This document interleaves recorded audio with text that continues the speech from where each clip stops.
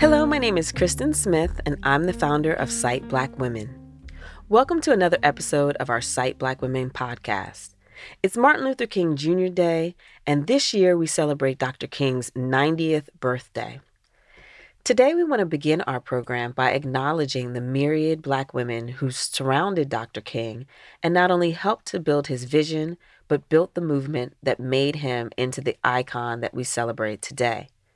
From Septima Clark to Coretta Scott King, Dr. King's legacy is not and never has been just about one man. Instead, it is the commemoration of a movement that in many ways was authored and driven by Black women. We don't have the time today to highlight all of the Black women that helped to shape the civil rights movement and the work of Dr. King, but we would like to spend a few minutes talking about the legacy of Ella Baker, who was absolutely fundamental to building the civil rights movement and to the fight for justice in that era. Ella Baker was born on December 13, 1903 in Norfolk, Virginia, and died on December 13, 1986. She served as an NAACP leader and branch director. She was executive secretary of the Southern Christian Leadership Conference. And in 1960, at Shaw University, she organized the founding conference of the Student Nonviolent Coordinating Committee, also known as SNCC. Ms. Baker was known for her fierce fighting spirit and her uncompromising dedication to justice. In her biography of Ella Baker, Barbara Ransby writes, Ella Baker was a skilled grassroots organizer and an organic intellectual, one who learned lessons from the street more than from the academy, and who sought to understand the world in order to change it. Indeed, as we celebrate the legacy of Dr. King, we would be remiss not to remember Ella Baker and the contributions she made to the fight for Black freedom in the United States. Ella Baker shaped generations of Black freedom fighters, both during her life and long after it. She also helped to shape, if only indirectly, the work of activist scholars who seek to connect grassroots organizing and the intellectualism of the academy. Few scholars embody this legacy more than Dr. Keshia Perry of Brown University, and it is my interview with her that I did at the National Women's Studies Association meetings in November 2018 that we will air today for this podcast. Keshia Perry is a feminist anthropologist and political activist whose research focuses on urban social movements against the violence of forced displacement. She is the author of the prize-winning book, Black Women Against the Land Grab, The Fight for Racial Justice in Brazil, an ethnographic study of Black women's activism for housing and land rights in the northeastern Brazilian city of Salvador. With an emphasis on the United States, Jamaica, and Brazil, she continues to write on issues of Black land ownership and loss and the related gendered racial logics of Black dispossession in the African diaspora. She recently served on the Latin American Studies Association delegation to investigate the impeachment of Brazilian President Dilma Rousseff. I met Dr. Keshia Perry years ago in Bahia when she was working closely and alongside with Black women fighting for land rights in Salvador. She was, and still is, one of the people that, for me, exemplifies activist scholarship and activist research in everything that she does. She not only talks the talk, but she walks the walk when it comes to merging politics and praxis. In our conversation, we discuss not only citation and radical Black feminist praxis, but also the imperative of transnational solidarity in our citational practices. She champions the need for us all to decolonize our Black feminist practices by doing more to incorporate Black feminist voices from non-Anglophone spaces like Latin America. I think that in many ways, her work has been a rallying cry for anti-imperialism and global Black solidarity. This was a really fun interview to do, and so I hope that you enjoy it as much as I did.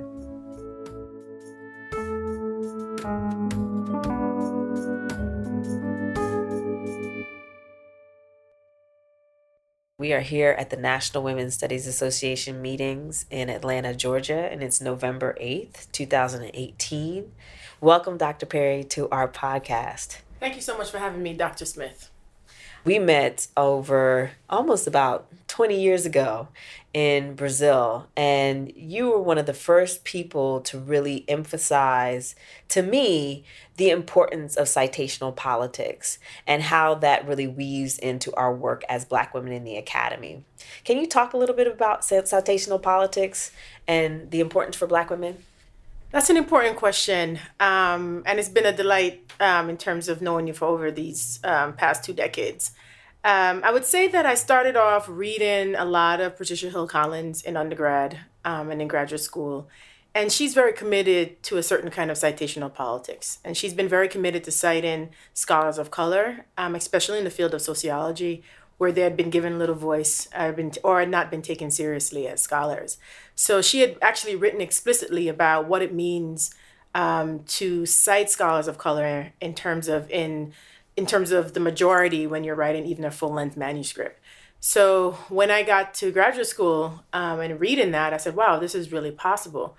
Also, at that time, I read Kia Lily Caldwell's dissertation at the University of Texas Library, the Benson Library, and I realized that she had written a dissertation focused entirely on Black women and Black women's politics.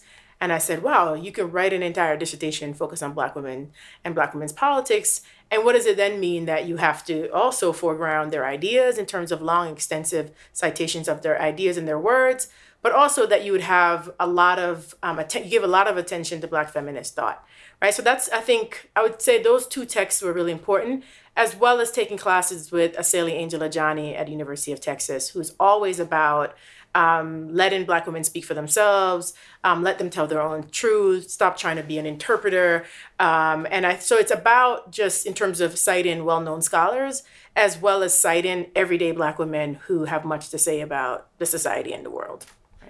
Absolutely. I think that one of the contributions that Patricia Hill Collins has made is really helping us to understand the way that Black women's lives and the way we live our lives in the everyday is a process of theorizing. It is knowledge production. Absolutely. And one of the things that you've been doing in your research in Brazil is working with Black women who are in the grassroots trying to defend their land rights in Brazil. Can you talk a little bit about how that experience of field work and going to Brazil has informed your approach to valuing Black women's knowledge production?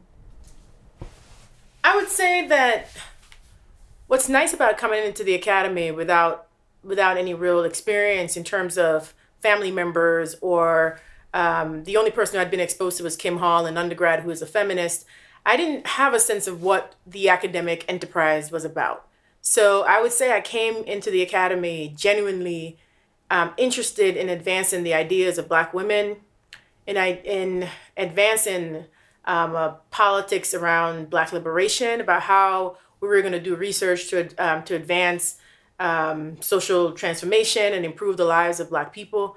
So I didn't understand the politics of the university itself and what it meant to do a certain kind of scholarship and to cite particular scholars. So when I started doing research on Black women, I wanted to listen to what they had to say. A lot of what they were saying were not ideas produced in the academy. So I had to cite them. I had to give them credit for those ideas. For example, when those activists in Brazil told me that you can't understand grassroots activism without looking at the politics of labor, their everyday labor as domestic workers in predominantly white households, and the fact that they had a very intricate understanding of how white supremacy works in Brazilian society because they were actually walking through these segregated buildings and doing work in these high rises for rich white people on every day, that their knowledge came out of their labor. And then to read a Patricia Hill Collins alongside of that, who had already theorized the kinds of knowledges that come out of Black women's labor, or Tara Hunter, who had already written on domestic workers or Black women workers and their political movements. So to read them alongside each other really made sense for me. So I think that I didn't really have the sense that, well, you were supposed to prioritize academics over activists. I wanted to learn and figure out what story I wanted to tell and how could I tell those stories without foregrounding their ideas, right? So I think Working with women in Brazil initially really transformed how I thought about the world. They were the ones that told me you had to pay attention to police abuse. How can you talk about police abuse? How can you talk about urban renewal without looking at police abuse? I had no intention of writing about police violence. They were the ones that said you have to write about police violence, right? So I think if you're listening, which is what Aseli Angelajani writes about in her classic essay on the politics of listening, is if you're actually truly listening to Black women, then it makes sense to actually foreground their ideas. If you're not listening, then everyone else becomes a priority. Absolutely. Right? I think it's really fascinating, something that you just said when you talked about putting the voices of Black women in Gamboa Jibaisho next to the voices of people like Tara Hunter. And earlier in our conversation, you mentioned the fact that we have to really we need to be citing the people who we're familiar with, but we also need to be pushing the boundaries and engaging with scholarship and with intellectual production that we're not familiar with. And for me, I really feel like that is one of the strategies of incorporating Black women into the core of your syllabus. And so one of the resolutions that Cite Black Women did in January 2018 was about talking about how do we incorporate Black women into the core of our syllabus. And to me, juxtaposing voices from the community, juxtaposing voices from outside the academy with voices that are in the academy, both those that are known and lesser known, is part of that whole process. And I know that you, in particular, you do a lot of teaching at Brown University about Black women and about Black women's lives and Black women's biographies. Can you talk a little bit about how citational politics factors into the way that you structure your classes and your pedagogical approach? Right. At some point when you've been teaching for a few years, you start to think seriously about what your political mission is. And my former colleague, Corey Walker, used to always talk about, it's more than just a job, it's a vocation, right? So you start to think about, what is your mission? And I basically came to the kind of conclusion that if I teach for 30 or 40 years, I want students to know more about Black women's ideas, right? I felt that they would take plenty of classes at Brown or elsewhere and perhaps get all of the Fanons and the CLR James and everyone else. But what was I going to give them that they would remember and really push the boundaries of knowledge in the academy?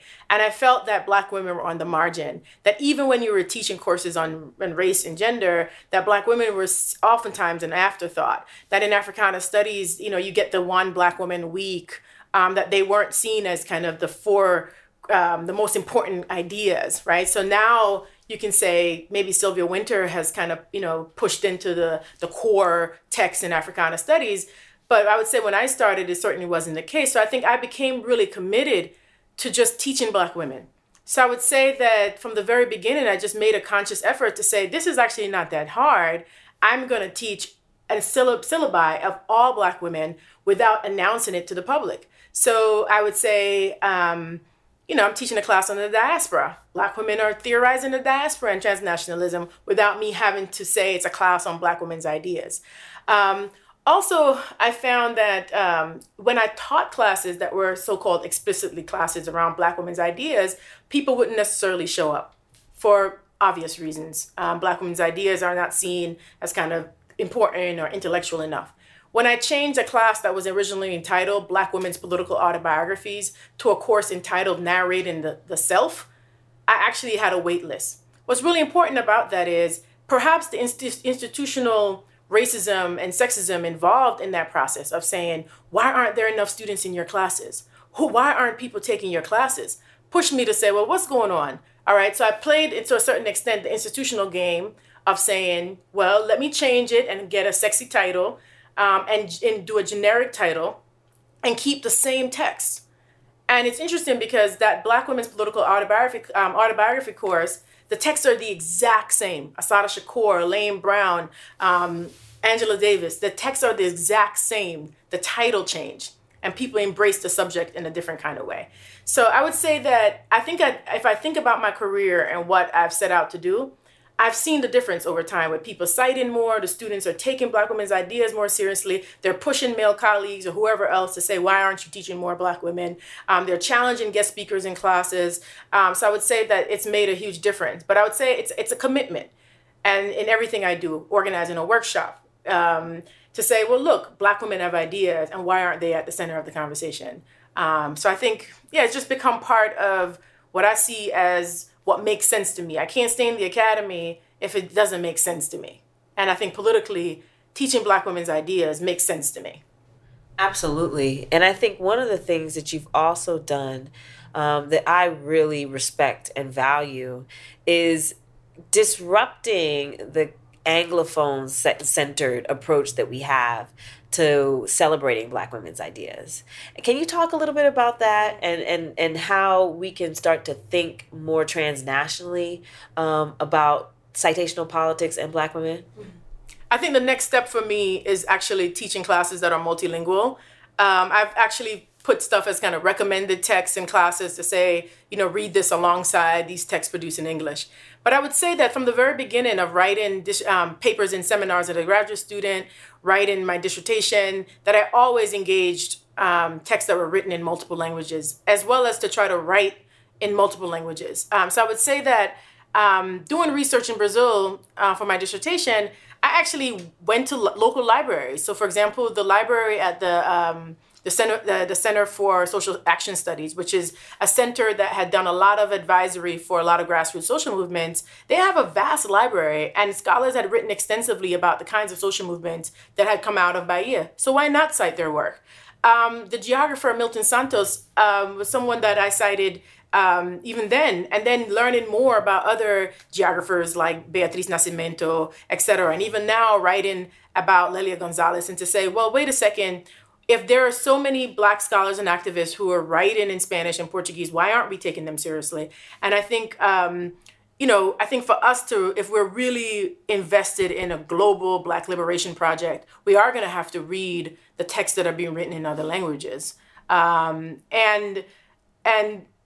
take them seriously. And I think that it is hard work to read and write and collaborate with scholars writing in other languages, but it's just part of what we have to do.